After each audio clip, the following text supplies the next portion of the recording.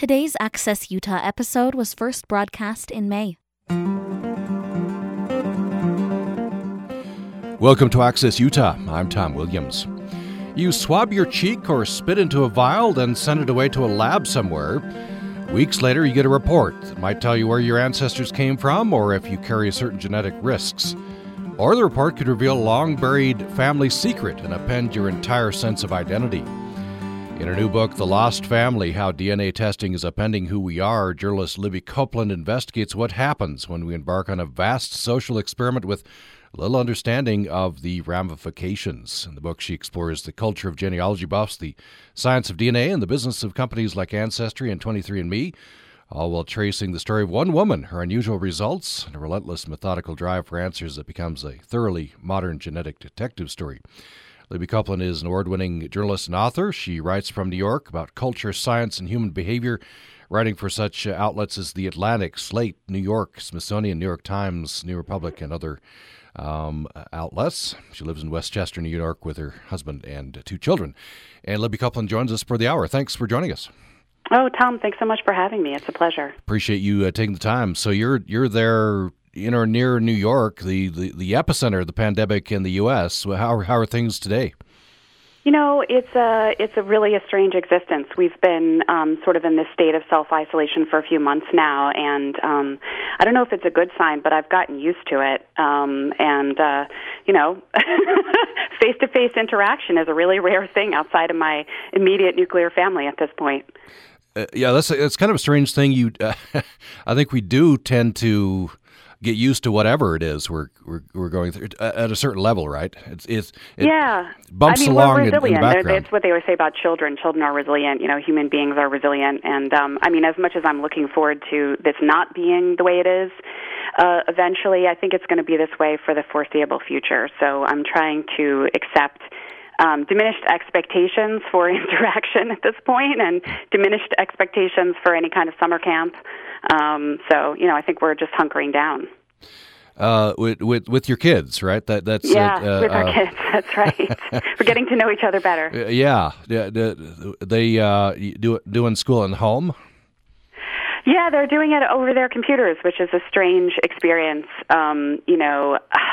It's tricky with little children and computers. It's not necessarily the best way to learn. So we're trying to adapt it to them, and we're doing our best and paying attention most of all to exercise and fresh air and, social, emotional stability. Yeah. All those good things. Yeah. So I'm not sure if it's a different experience for everybody, but here in Utah, many areas, not a whole lot of cases, not a high number of cases. You're right next to, a horrible number of cases and a number of deaths. I don't wonder, does that ramp it up for you emotionally? Yeah, definitely. I mean, we're not far from New Rochelle, which is an area in Westchester County that was one of the early hotspots. We're very close to New York City, which has obviously been enduring terrible fatalities and illnesses. I live in a small town of about 8,000 or 9,000 people, and there's well over 100 cases. So I definitely know people who've been sick. I know of people who've died, friends of friends and family of friends, unfortunately.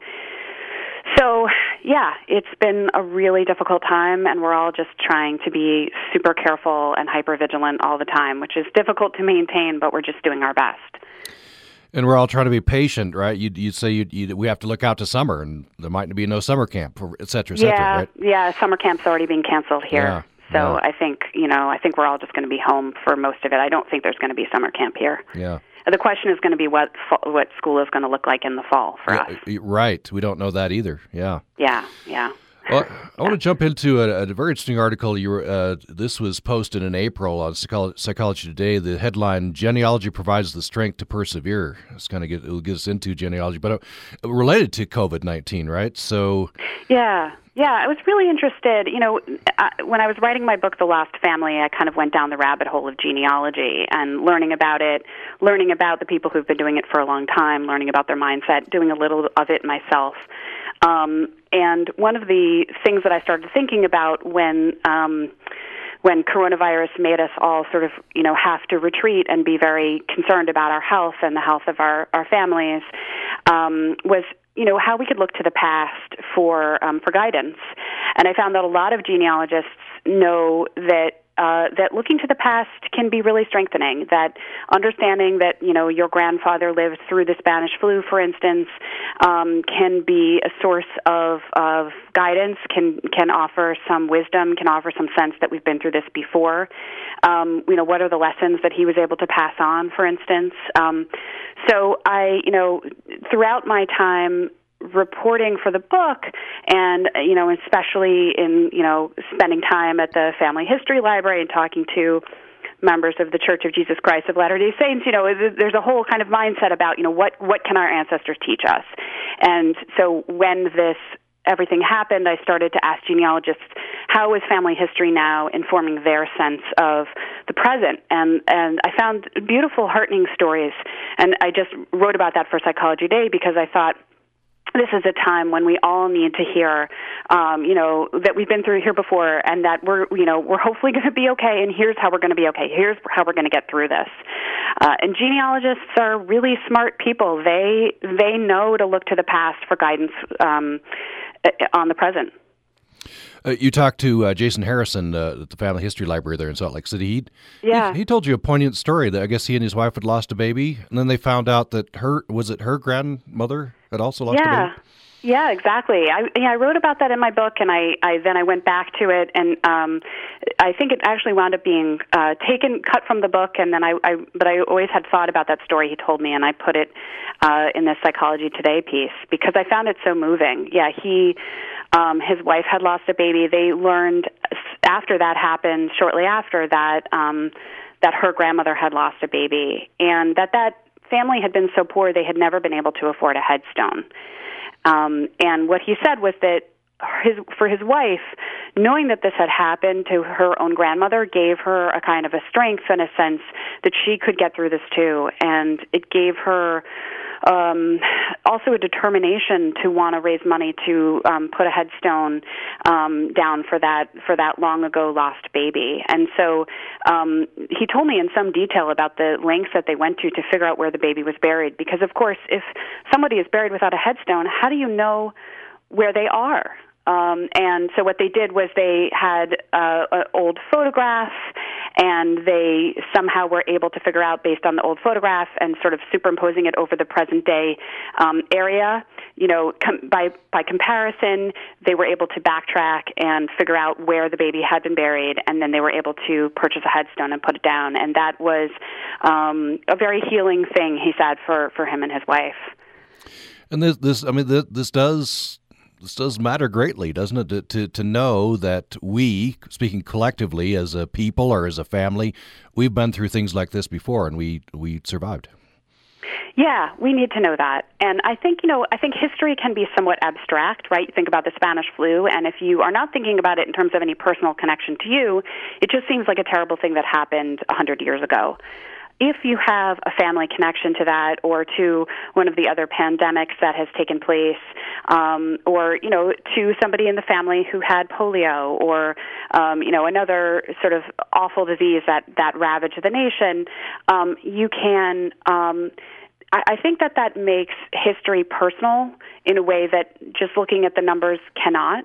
And I think making the past personal, making history personal, makes it relevant to us and allows us to draw strength from it and receive guidance from it, receive wisdom.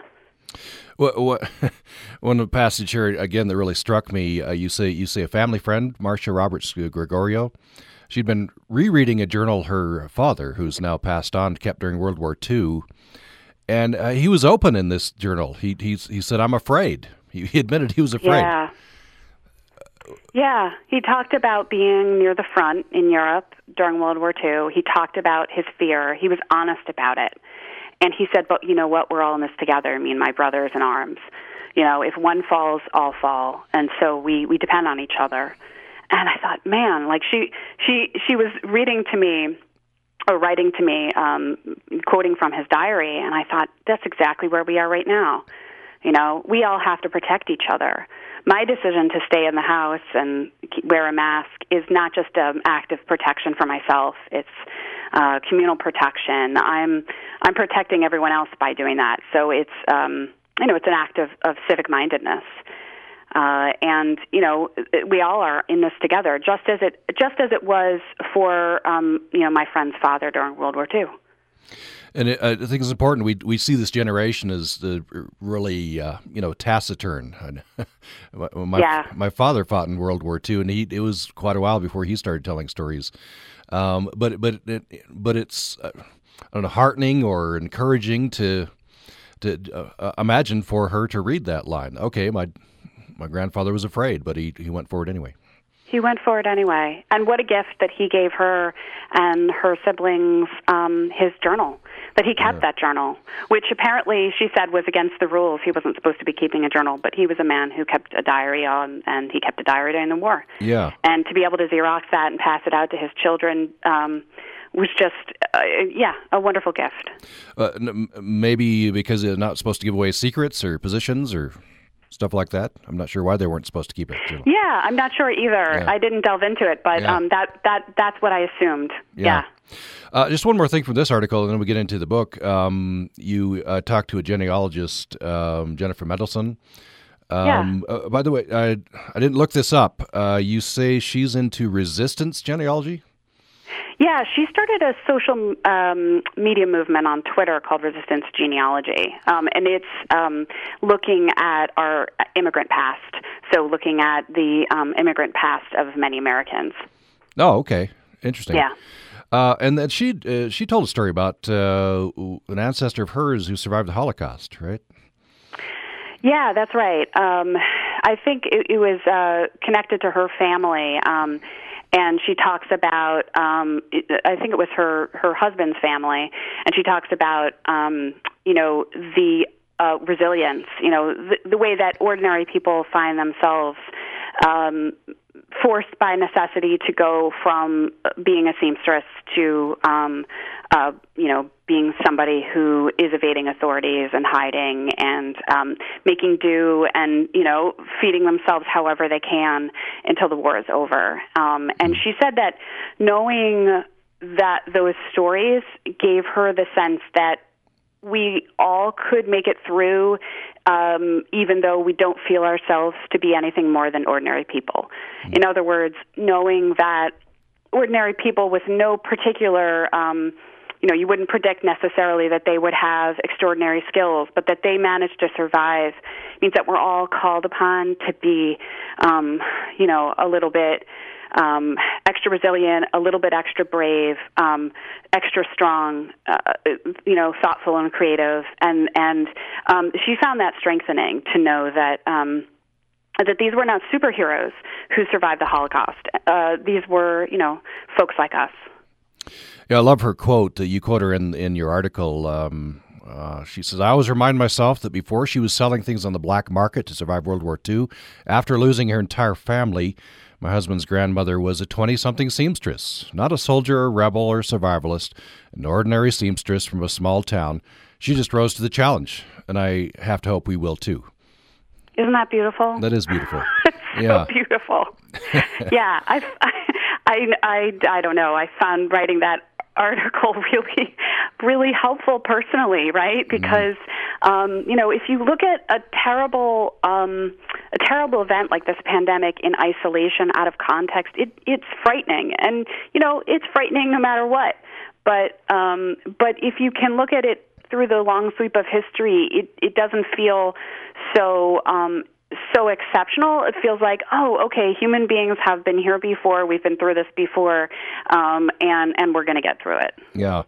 So, talking to people like Jennifer Mendelsohn, has that helped you with dealing with this? Yeah, it really has. Mm-hmm. I mean, I have to say, genealogists have taught me a lot over the last few years writing my book. But yeah, whenever I talk to a wise genealogist, I walk away a little bit wiser myself. Yeah. Well, let's take a break. When we come back, we'll jump into the book. It's a fascinating book, The Lost Family, How DNA Testing is Upending Who We Are. Just as a teaser, you quote, I'll pull up this right here. I can find this. The late historian Melvin Kranzberg, you say, wrote that technology is neither good nor bad, nor is it neutral. I would have guessed the next phrase in that sentence was it is neutral, but it's not neutral. And we'll get into the unintended consequences of DNA testing that you get into in the book. We'll have that following this break. Support for UPR's Debunked podcast comes in part from our members and USU's Department of Kinesiology and Health Science, committed to educating and serving students and members of both local and extended communities in the fields of kinesiology and health science. Information at khs.usu.edu/outreach. Did you know that your student may already be in a program that prepares kids for college? The Gear Up grant from the U.S. Department of Education provides funds that allow middle and high school students to get a taste for university education. The program targets schools where more than half of the student body is on free or reduced lunch plans, giving low-income students access to college that might not otherwise be available. Students begin in 7th grade and remain with the program into their first year in college. This segment of Did You Know That has been brought to you by our members and the Emma Eccles-Jones College of Education and Human Services, committed to mentoring tomorrow's educators, researchers, and clinicians, located on campuses in Logan and 26 other sites throughout Utah.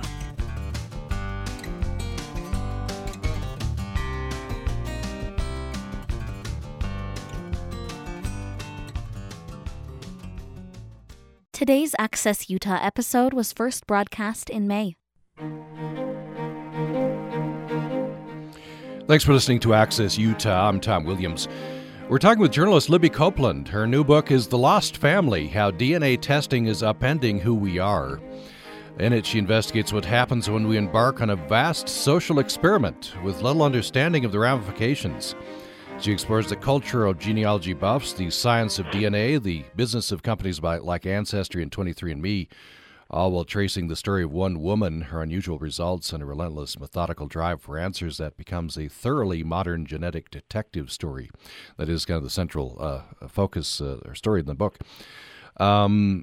So how did you get into this whole area? Was it reporting on the DNA side, or did you get interested in genealogy otherwise? How did you get into this?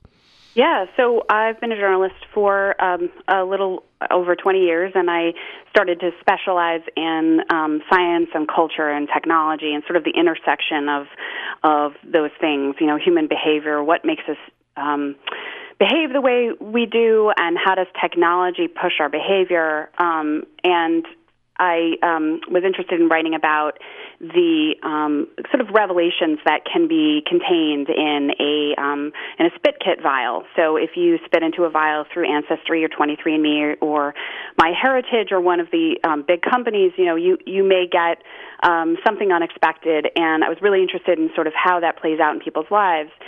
And so I started looking into the topic, and I wrote a piece for the Washington Post about a particular tale of a woman named Alice, which was fascinating. At the bottom of the piece, I put a little email address, you know, write me if you want to contribute, if you've had an interesting DNA testing story.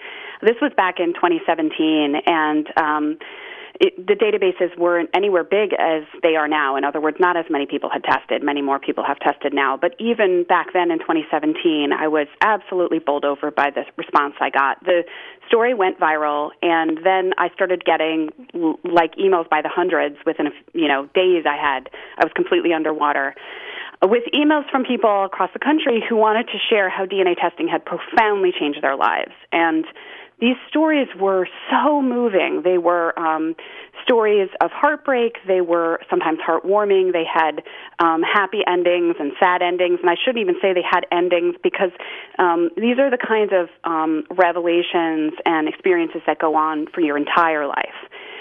So in the wake of that, I was reading them, and I thought, goodness, this is like not the sort of topic that you can treat in a newspaper article or in 5 newspaper articles. This really deserves to be a book.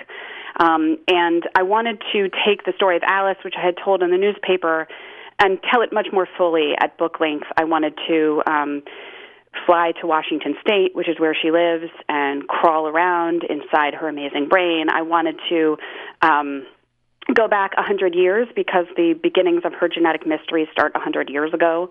I wanted to do that historical research, and I wanted to tell some of the stories of the people who'd reached out to me and really explore some of the psychological and bioethical and emotional issues surrounding how we're really reshaping the American family profoundly in this moment. So that's sort of how the book came to be. Mm.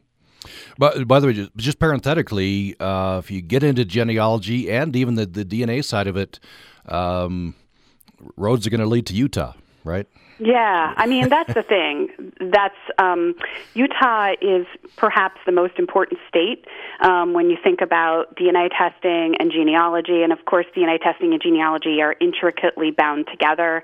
You have the church there, the Church of Jesus Christ of Latter-day Saints. You have the Family Search, which runs the Family History Library, which I got to visit and fell down a rabbit hole and emerged hours later saying, oh my gosh, I just fell down a genealogy rabbit hole and found out all this stuff about my family. I can't believe the resources that are here. So you have that. You have Ancestry, of course, is headquartered there. MyHeritage, which is another big DNA testing company, has a presence in Utah. And Utah has also played an important role in the emergence of forensic genealogy, which is solving those cold cases, which we've all been hearing so much about since the Golden State Killer happened a couple of years ago. So Utah is like the state that you want to be in if you want to write about home DNA testing for ancestry purposes. Mm-hmm. And I was able to not only visit the Family History Library but also tour Ancestry's headquarters, which are in Lehigh, and that was a really cool experience. Very large headquarters, very modern, gleaming headquarters that were built not that long ago. So, I felt like Utah was kind of a pivotal state, and the role that the church has played and that, Ancestry has played, all of these things are a big part of my book and a big part of the history of how we got here. And you point out this is not that long ago. We're at the 20th anniversary, right? The first of these companies appeared in 2000. Yeah, exactly. The very first company is a company called Family Tree DNA. They're down in Houston. They're one of the major four companies. So there's Ancestry, 23andMe, MyHeritage, and Family Tree DNA. And Family Tree DNA was founded by a genealogist, and he sent out his first test kits in April of 2000. So it's exactly 20 years. And if you think about that, I mean, it took quite some time for it to take off because in the beginning the results were not like they are now. The kind of DNA they were looking at was different than the autosomal DNA, which is the kind of DNA that you are looking at when you take a test these days, generally speaking. And so, it's not even till 2013 that you see the sale of about 1 million test kits for autosomal DNA. And yet, from 2013 on, this thing just completely takes off. And now we're somewhere between 30 and 35 million people tested, which is enormous population of people spread across these databases. And the vast majority of those people are in the United States. So you're looking at a real kind of fascinating repository of American DNA and all the stories that are contained in that DNA. So the vast majority are in the U.S. This hasn't taken off to the same extent worldwide? Right. So DNA testing is really an American phenomenon in many ways. Some of that has to do with, where the main companies are located. Some of that has to do with American interests. Most of us come from someplace else.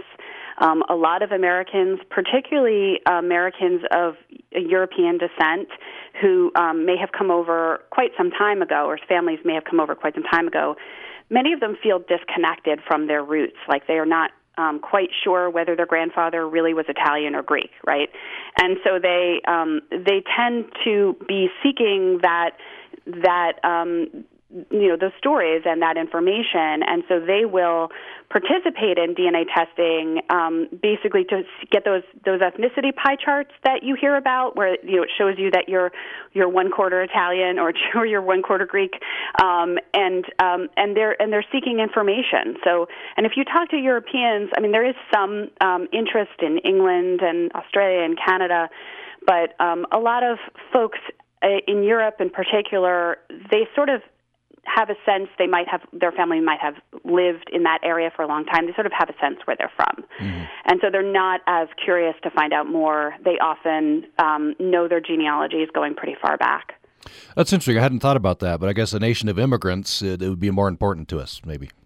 Right, like melting pot nation. Mm-hmm. So lots of people are wondering, okay, so where did my particular piece of the pot come from, right?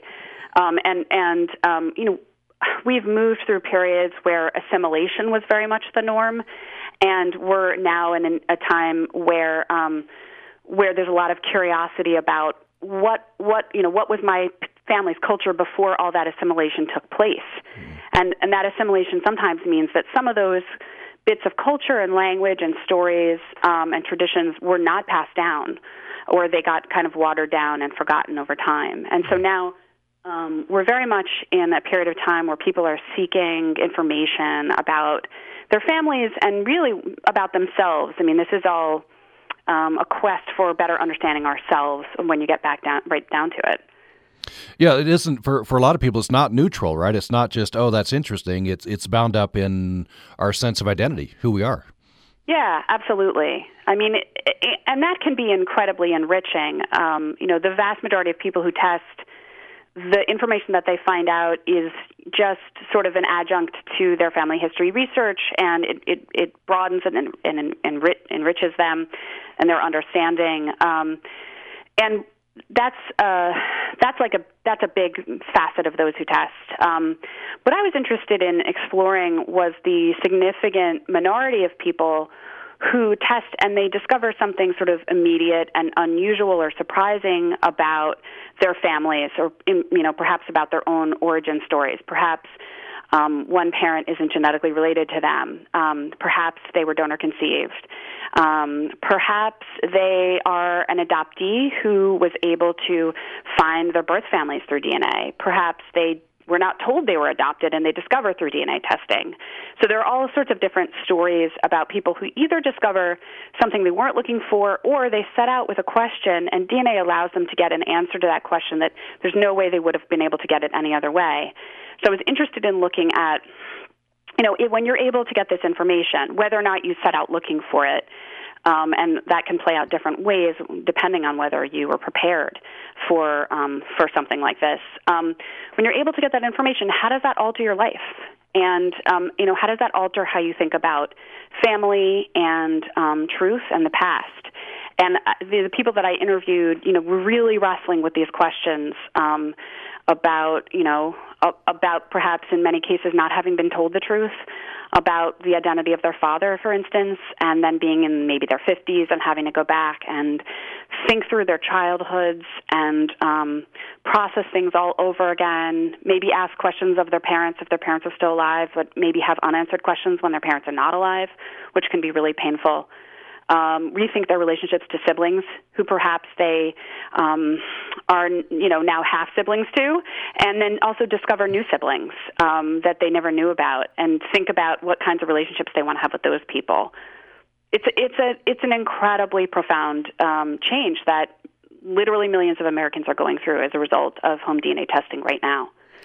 And as you say, this could be described as a vast social experiment we've been on the last 20 years, not intended, really, but right. But really, a lot of things come up. If you just joined us, we're talking with Libby Copeland, journalist. Her latest book is The Lost Family, How DNA Testing is Upending Who We Are. You can join this conversation if you'd like by email. upraccess@gmail.com is our email, upraccess@gmail.com. And Libby Copeland is joining us from New York. So Libby Copeland, I want to get into some specific stories, starting with the fascinating sort of central story backstory in the book. I don't know how much of this you want to give away to drive people to the book, of course. But this woman named Alice Collins, is it Plebuc? Yeah, Playbuke. Yep. She's a fascinating story. So Alice lives out in Washington State. She tested back in 2012. That's when I think of this as sort of the dawn of the era of consumer genomics in many ways, because it is when Ancestry, which would eventually become the biggest business in the space of DNA testing in terms of kits sold, it's when Ancestry unveiled its first autosomal DNA test in 2012. And it was so long ago, and yet it was only 8 years ago. It was so long ago that the test was in beta when she took it. The database was very, very small. And the reason I mention the size of a database is that what you're looking at when you get your results are two things. You spit into a vial for $99. You send it off to Ancestry or another company, and what you get back is two key things. One is an ethnicity estimate. It talks about your genetic ancestry, 1 quarter this, 1 quarter that. And the other is a list of DNA relatives. And those people are people with whom you share overlapping genetic segments. So if your mother had tested, she would show up as your mother. If your first cousin had tested, that person would show up as a first cousin. But this was so long ago that Alice was very unlikely to find any close cousins because there just simply weren't that many people in the database. What she did find was very surprising in her ethnicity estimate. She had gone into it knowing her genealogy. She was a serious researcher who'd done a lot of research on her own family history, and she knew that she was Irish American, almost completely Irish American, with a little British, Scottish mixed in. And she fully expected to get that result back, and instead what she got back was this confusing pie chart that was split down the middle, half Irish, British Isles, and the other half a confusing amalgam of ethnicities that eventually added up to Ashkenazi Jewish, so Central and Eastern European Jews. And this didn't make any sense. And she knew that Ancestry's test was in beta testing, so it was still sort of not quite ready for prime time completely. And she just assumed that their science wasn't up to the task and that they had made a mistake. And she even wrote them and said, hey, you guys, you've made a mistake. I know my genealogy, and you must have, messed this up somehow. And it took her a very long time, 2.5 years of serious full-time work to figure out the truth, which was that Ancestry had not made a mistake. And part of what made it so difficult was that the databases at that time were so small. Now, a lot of people, if they get an ancestry, an estimate of ethnicity that is half not what they expected, the explanation is something that's known in this world as an NPE, which stands for non-paternity event or not parent expected. And it means that one of your parents or both your parents, typically your father, is not genetically related to you. That's the most common way in which an unexpected DNA result can play out, and it affects a lot of people. But this was not the explanation in Alice's case, and neither were the other theories that she played out that seemed kind of likely that other people have said was true in their cases. And so to understand her truth, she had to go back 100 years. And that's the story that I tell in the book, which allowed me to do quite a bit of historical research and also research into science and her family. It's a fascinating story. It's a kind of a mystery story. And along the way, she dismisses theory after theory, this and that. And those theories that she dismisses allow me to take a look at other cases where those particular theories were the explanation. So I tell the story of what it looks like to experience an NPE from a number of people's accounts. I tell other stories of what it's like to discover that you are adopted through a DNA test, or to discover that your family hid a significant part of its genetic ancestry from you in a bid to protect you from racial discrimination. So there are incredible stories of these sorts of things happening to Americans right now, and Alice's tale is the vehicle that I kind of build the book around, but then there's many other stories woven throughout. And so in Alice's case, and this is not that unusual, I wouldn't think, she finds out that her father, Jim, who's so proud of his Irish heritage, might not be Irish, right? Yeah. Yeah. In fact, she's saying Danny Boy in his wake, right? It was very, Yeah. he was very proud of this. Yeah, I mean, and for Alice, it's an interesting thing because her father is no longer alive, right? And she really struggles with, would he have been glad to know the truth? And of course, the explanation for this truth is something I'll leave to the side. But you understand it when you read the book. It's at the end of the book. It's kind of the wow, because it's a very surprising sort of explanation. But there are many people to whom this is happening right now, where they are discovering that despite having identified as being one thing all their lives, they are in fact not that thing as far as DNA is concerned. Or despite having thought of a person as their sibling, this person is not their genetic sibling. And so we have these narratives, these sacred truths, these things that are very important to us. And people are struggling with, okay, so now what is that person to me? I still love them. I still consider them my sister. How much does this DNA matter? I still think of myself as Irish. How much does this new information that I'm also Ashkenazi Jewish matter?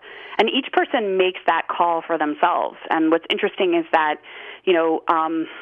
we're not binary about it. We're not like either or, DNA trumps all. We're not like, experience trumps all. We're not, as I found interviewing people, people resolve these conundrums with incredible nuance and emotional intelligence. And I think that they can kind of form a guide to other people. I think that we need to hear the voices of these people, because I think as the databases get bigger, this kind of experience is going to happen to more people. At this point, it's happened to millions of Americans who've been impacted by a revelation in a DNA test, either because they tested themselves or because the revelation impacted them because their brother tested and they discovered something, like their father's not their genetic dad. And so I think for those millions of Americans to be able to inform the experiences of the many more millions of Americans who are on their way to making those discoveries, even if they never test, these revelations may come their way, and I can talk about that. But the point is that we're all kind of implicated at this point by DNA testing. Whether or not you test, if there's a genetic secret in your family, it's going to come out. And so this is the moment of reckoning and the moment of having to reconcile ourselves to that. And so I think the voices of the people in the lost family are hopefully a guide to how we can all sort of get through this moment and the coming decades together. You say that the 2020s will likely be the era of no more family secrets. Yeah, and that's because even if you never choose to test or I never choose to test, we're all drawn in by the fact that somebody else does. With the databases, at least 30 million now, as much as 35 million. What that means is that, for instance, if a brother of mine had a child 40, 50 years ago and didn't know it, if he never chooses to test, he can still be sort of discovered because I choose to test. Or if I don't choose to test, another genetic relative, or first cousin tests. So if he had a genetic child out there who was looking for him, that child could spit into the database, spit into Ancestry, for instance, and find, say, the first cousin that I'm talking about who's in there, and use that along with the bounty of information that's online, on Facebook, on other social media, to figure out some semblance of who their likely father would be, i.e., in this theoretical example, which I should stress is not real, in this theoretical example, my brother, right? So the point is that if there's a family secret in your family, a genetic secret about, say, somebody's origins, perhaps your child was donor conceived and you never told them, this is the moment when you want to start thinking about how to have that difficult conversation before they spit into a tube, because that time is coming. And even if they don't test, perhaps another one of your children will test and suddenly discover that something isn't quite right, and things can unravel quite quickly from there. Well, the people you talk to, you weren't able to talk to everybody in America or everybody you had to test, but some secrets, some information that maybe they would prefer not to know, now they know. Were people by and large glad they took the test or sorry they took the test? That's such a great question. Over and over, I found that the people who were testing and who were looking for something important about themselves, so something about their own genetic origins, the identity, say, of their genetic parents, even when they discovered something surprising, and even when the story behind that news was really painful, they were ultimately glad to know. And that didn't mean that they were jumping up and down, doing a happy dance. I mean, there's a great deal of pain, and there can be some trauma attached to this. But as one woman puts it, I would rather have a difficult truth than an easy lie. So, people want to understand where they come from. And, even when that means learning that perhaps your dad had an affair, or perhaps, your sibling's not related to you, or perhaps, something even really quite awful happened, they're glad to be able to incorporate that news into their understanding of their own background, and it answers a lot of questions. People often, they may not even have realized that they had questions, but looking back, it explains things that they never really understood. They'll often be prompted to look back and sort of edit their own childhoods with new annotations. That thing that finally makes sense.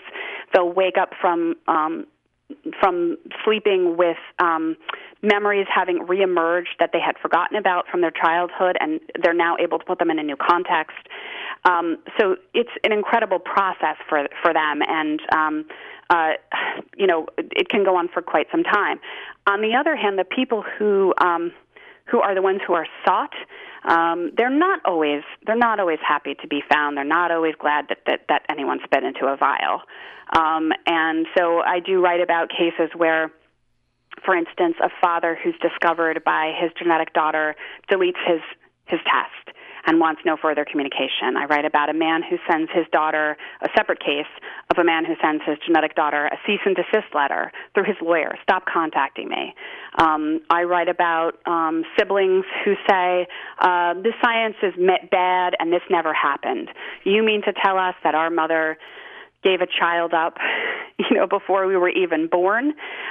We don't believe that about our late mother, and we want no further contact with you, and this isn't for real.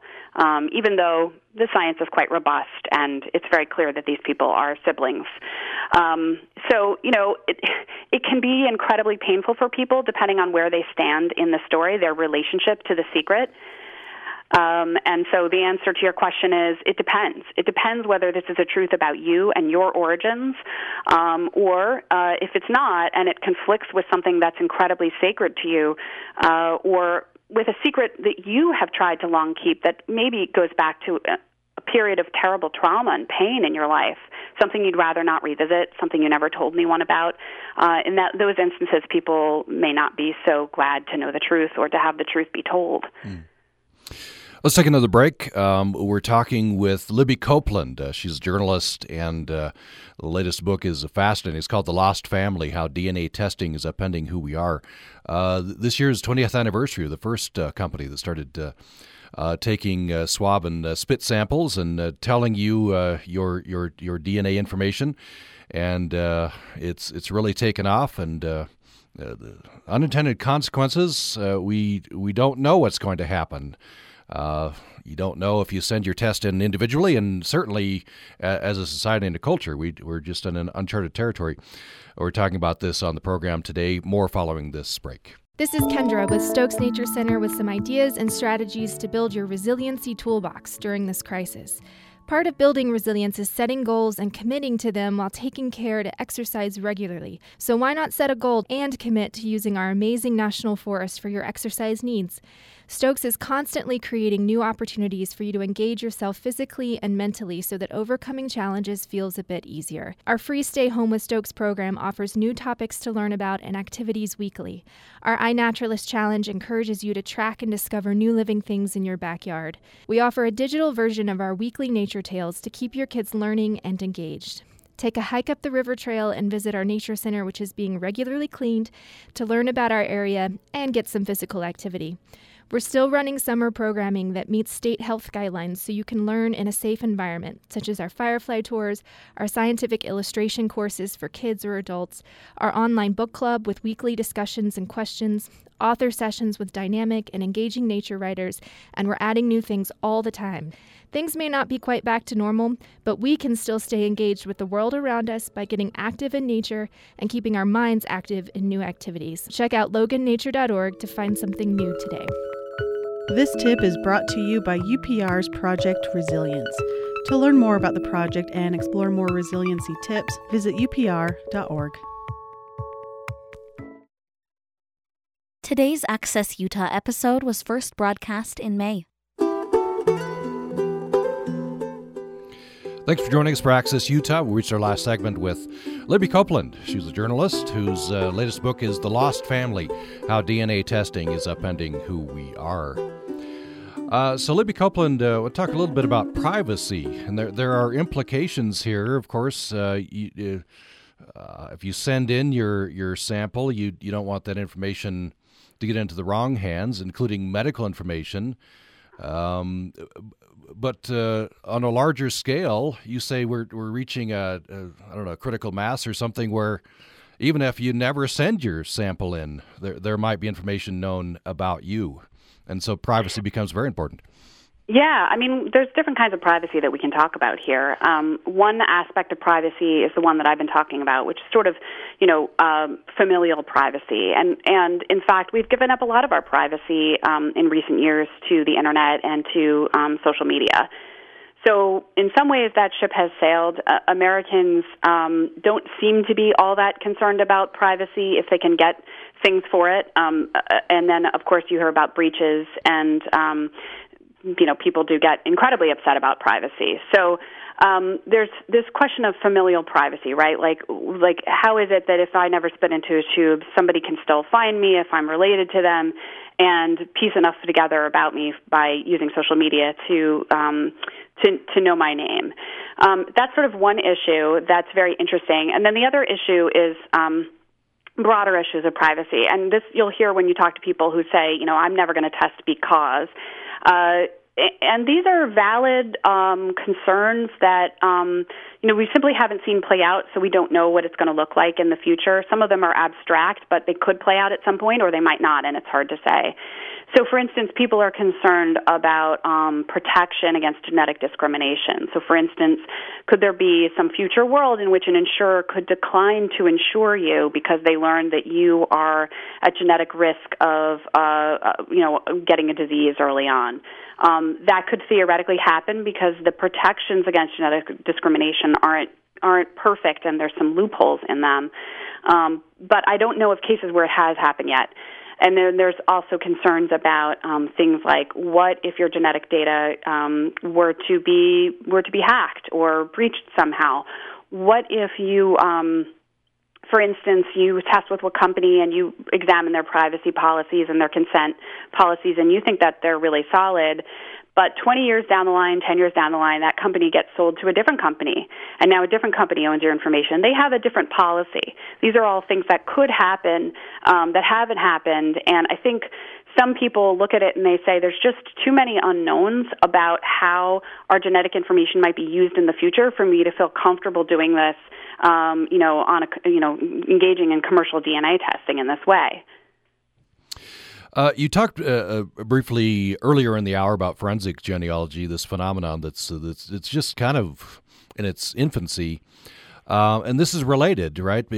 On the one hand, we definitely want dangerous individuals to be locked up. On the other hand, there's perhaps some privacy issues here. Right, and so this was something that happened. It started in 2018 with the arrest of the Golden State Killer, and it was at once incredibly surprising to most Americans and not at all surprising to people who were in genetic genealogy. At least it was surprising insofar that it had happened, but they were not surprised that it could be done. And that's because the techniques that were used to catch the Golden State Killer and that have been used in forensic genealogy since have been used since about 2010 to help adoptees find their genetic families and others. And so those principles had been used for all that time. And then the key difference was that law enforcement, with the help of a genetic genealogist, discovered a quasi-public database of DNA information called GEDmatch, which we now are, many of us have now heard that name. And they were able to use a crime sample and put it in there and uncover the identity of the suspected murderer and rapist known as the Golden State Killer through using that database, which is quite small, but they were able to do it nonetheless.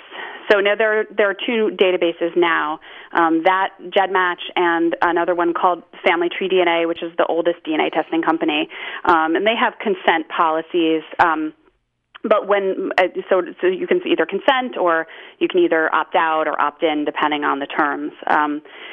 But when that happened, there was a lot of concern in the genetic genealogy community and among some legal experts and privacy experts that this was conflicting with what people had consented to. Right? People test for recreational purposes to find out more about their own family histories. They didn't expect or anticipate that their information would be used to catch a criminal.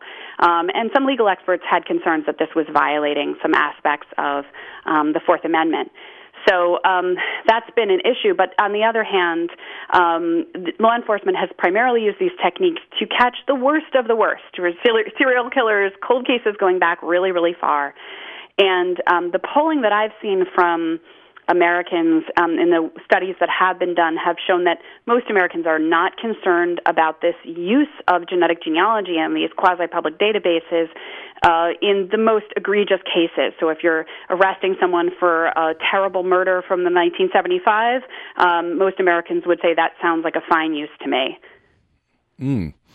We just have about a minute left. I want to end with this, going back to something you said earlier. I asked you a question about how do people work through getting information which may be very unwelcome or hard to work through. And it sounds like you're pretty hopeful, speaking of culture and society at large, that a lot of the people you've been in touch with are working through these issues in a pretty good way. Yeah, I mean, we were talking earlier about this idea that we're resilient and we adapt to changed and difficult circumstances in the context of coronavirus. And what I have found is that many of the people I interviewed are resilient about adapting to this new information, and they incorporate it into their understanding of themselves. And like I said earlier, they're glad to know. But what I think they do need is support, psychological help, a good therapist. That's the sort of thing that it would be really helpful to talk to someone about. And as yet, there's not a whole ton of people who specialize in this particular kind of experience. So I think we're going to start seeing more of that. I think we're going to see more organizations crop up to help people in these situations. At the moment, if something happens to you, like you take a DNA test and discover something really profound and surprising, you're probably just going to go to Facebook and join one of the many Facebook groups that exist for people in these situations. And I think in the future, we're going to need to have more serious conversations around this to help people through their experiences and to normalize these experiences. Because this is just going to keep coming. I think this is just going to keep coming. We're at millions of Americans and many millions more coming. Yeah. Well, we've reached the end of our hour. Fascinating. The book well worth the read, and the central mystery has, as Libby Copeland said, has a whodunit-like twist at the end. So you'll want to read that central mystery as well. The Lost Family: How DNA Testing is Upending Who We Are is the book. Journalist Libby Copeland has been with us. LibbyCopeland.com is her website. Libby Copeland, it's been a pleasure. Thank you so much. Oh, thank you so much, Tom. This has been such a thrill. Well, thank you very much, and thanks for listening to Access Utah.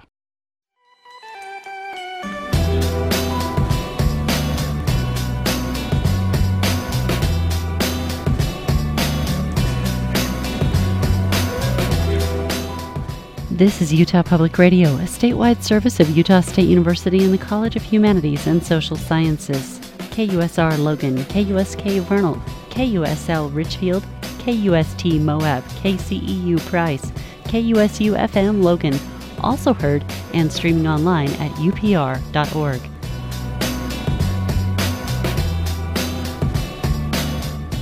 Hi, this is Don Gomes in Torrey. I listen to Utah Public Radio at 94.5. Torrey may be far from some areas of Utah, but Utah Public Radio keeps us in touch with a window on the world. It's like we're right next door.